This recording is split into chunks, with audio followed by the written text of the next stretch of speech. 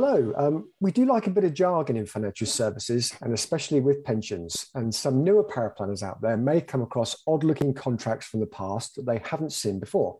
So we thought we'd gather a potpourri of old pensions and explain what they are. And I'm very pleased to be joined by James, who will help us understand what they all mean. James, please introduce yourself. Okay, thank you, Richard. My name is James Jones-Tinsley, and my full job title is Self-Invested Pensions Technical Specialist at Barnett Waddingham, based in their Leeds office. I've been in pensions since the very late 80s, so I've been around the block a few times and seen plenty of things. Yeah, that makes two of us. So we've kind of seen a lot of these things. So if you're watching this and there's something that we don't cover that you come across, and let us know. Right? We'll always do another follow-up video to this one. So I'm going to start off with a couple of sections. So let's start with section 226, also known as retirement annuity contract. Okay, they are the forerunner of the modern day personal pension plan, and typically were taken out by self-employed people, including partners in a traditional partnership who weren't members of an employer-sponsored pension scheme. There were one or two differences in their makeup compared with the modern day personal pension, but the basic premise was the same, that you effectively paid into it, investment growth, and your pension depending on how big the pot was at the end of the day. A lot of those were set up with gross contributions, weren't they? And very limited fund choice, and often not in a trust either, were they? So death benefits were subject to HT as well. Yes. I mean, there's certainly a lot of improvements now compared with the modern personal pensions of today. Yeah, definitely. So let's do another section then. How about section 32, buyout bond?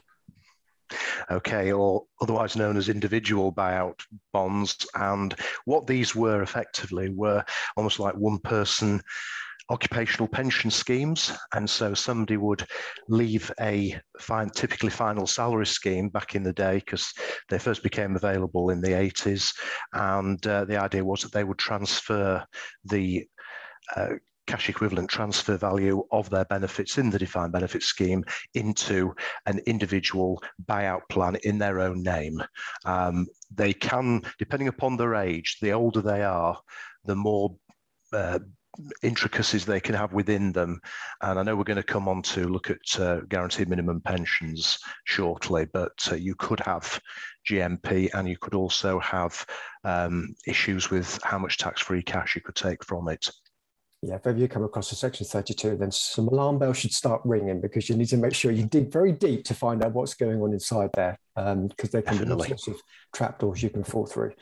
Let's go with some acronyms then. Let's start with AVC. AVC, additional voluntary contributions.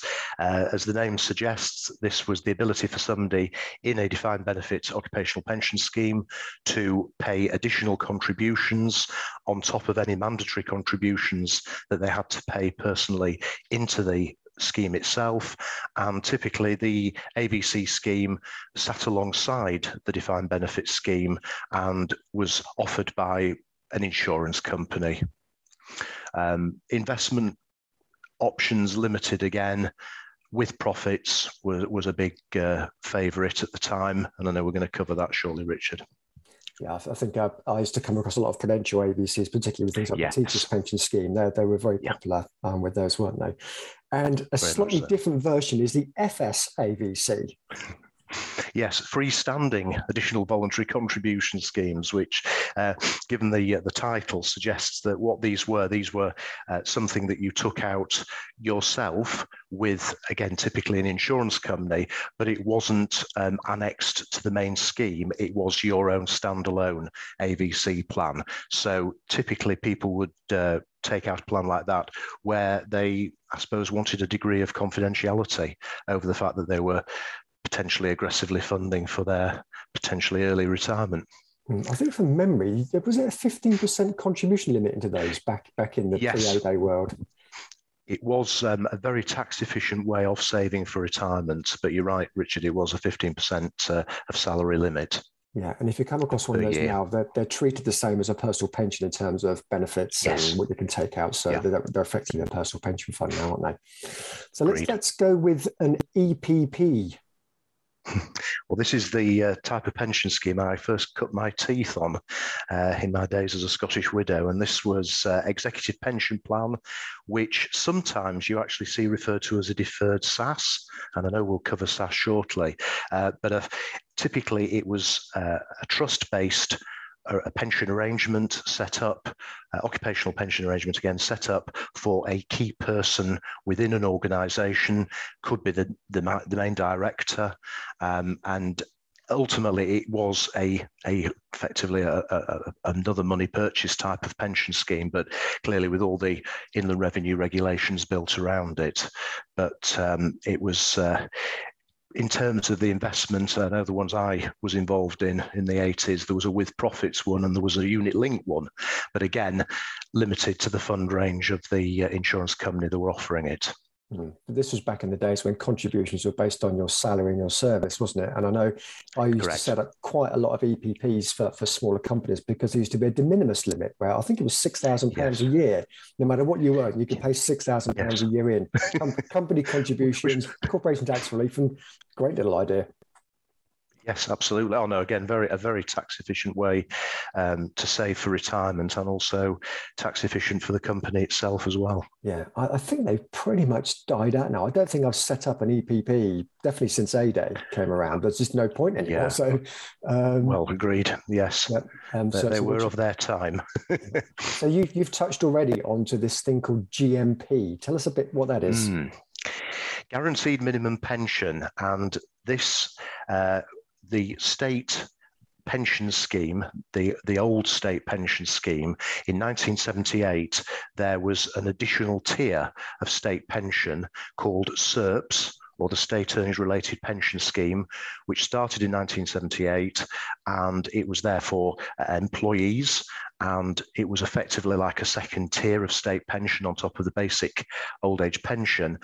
But if you were in a defined benefit, typically final salary occupational pension scheme, there was the ability to contract out of SERPs and build an alternative pension within the pension scheme itself. And that was known as guaranteed minimum pension. And the idea behind it was meant to replicate the SERPs that you were giving up.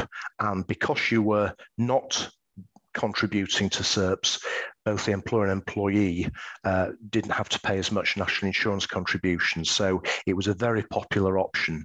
And I would say most final salary pension schemes were contracted out of SERPs, excuse me, in the late 80s going into the 90s. And you've got to have some quite older clients now, because GMP is often split into pre and post 1988 versions, and there's different rules on how that goes up. And you'd also find GMP in one of those Section 32 contracts we talked about earlier on. So watch out for that. And quite often, if you've got a client whose state pension is not quite as high as you thought it might be, have a look back and see if they've been in a contracted out pension scheme at some time in the past, because that's often the reason why. And there's some GMP lurking around somewhere. So complicated one, that one, but watch out for that one. So let's talk about benefits now. Let's have a look at a with profits annuity. What's that? With profits annuities is a type of annuity scheme. And as the name suggests, you are actually investing in the annuity provider's with profit fund.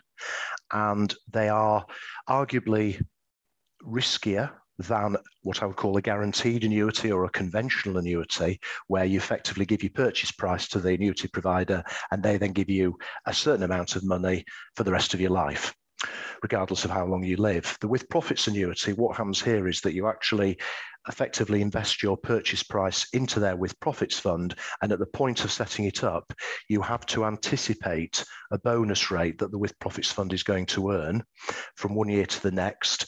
And broadly speaking, the higher the bonus rate that you choose, the higher the, if you like, guaranteed de minimis amount you'll receive. But of course, the corollary to that is the fact that then there's less chance of you achieving that bonus year in, year out. And so there is the potential for your income from this annuity to actually rise and fall over time, depending upon the success of the providers with profits fund. Yeah, I think they were one of the earliest examples of a sort of non-conventional annuity where there was an investment element, and annuities evolved a lot since then, but that's the with profits variety. So. You've touched on this already, so tell us what a GAR is. guaranteed annuity rate, and this is usually sort of buried in and amongst all the terms and conditions of the pension plan. They were very popular once upon a time with particular insurance companies whose names I won't mention, but the idea behind it was that when you came to actually turn your pension pot into an annuity, then you were guaranteed a certain annuity rate. And I think what I would say now is, as time has gone by and annuity rates have largely fallen over time, these have got more and more valuable. You typically see them in with profits retirement annuity contracts, so those Section 226 plans that we talked about at the beginning. And you also can find that with some providers, the guaranteed annuity rate actually increases with age. And also, in order to take advantage of the guaranteed annuity rate, sometimes you have to take it on a particular date. And it may also, from a sort of a structural point of view, be what I would call very plain vanilla. So single life, no guarantee, all the whistles and bells that you normally can add onto an annuity, you won't be able to do so in order to get the annuity rate. My own personal experience, Richard, I once came across somebody who had an old personal pension plan and it had a guaranteed annuity rate of 17%. And I said, you've got a very valuable benefit here. Yeah, definitely. Yeah, I think some companies were very big in this market, and not mentioning them was very fair and equitable of you, I must say. And something to watch out for if you are paraplanning on these is that if you're going to transfer a pension contract that's got a GAR, that is a safeguarded benefit. And there's a special FCA permission you need to have to be able to advise on those. So make sure you've got one of those. And let's round up with one of your favorite topics. What's a SAS? A small self-administered scheme, and it is a type of self-invested pension along with SIPs, and these are older than SIPs and became popular in the early 70s. The idea is that it is a pooled it's an occupational pension scheme with a pooled fund, and you are allowed to have up to 11 people within the scheme. Typically, it's the directors and key people within the company who become members, are invited to become members. It's a trust-based occupational pension scheme, and one of the main advantages of these is that you can actually use them to help the company to grow. There is the ability to purchase commercial property through the SAS, most typically the factory or building out of which the company operates. And its USP, arguably, is that subject to a number of rules and regulations, you can actually make a loan out of the SAS to the sponsoring employer to give them the wherewithal to help expand the business. Brilliant. Yes, that was a very succinct summary of a SAS. There's a lot more to them, but that was fantastic. Yes. Well, that was a quick run through of some of the older jargon-based contracts you might come across. If we've missed one out, please let us know and we'll be happy to cover it for you. And I'd just like to say thanks to James and Barnett Waddinger for helping us through that potpourri of old pensions. Thanks very much. Cheers. Thank you.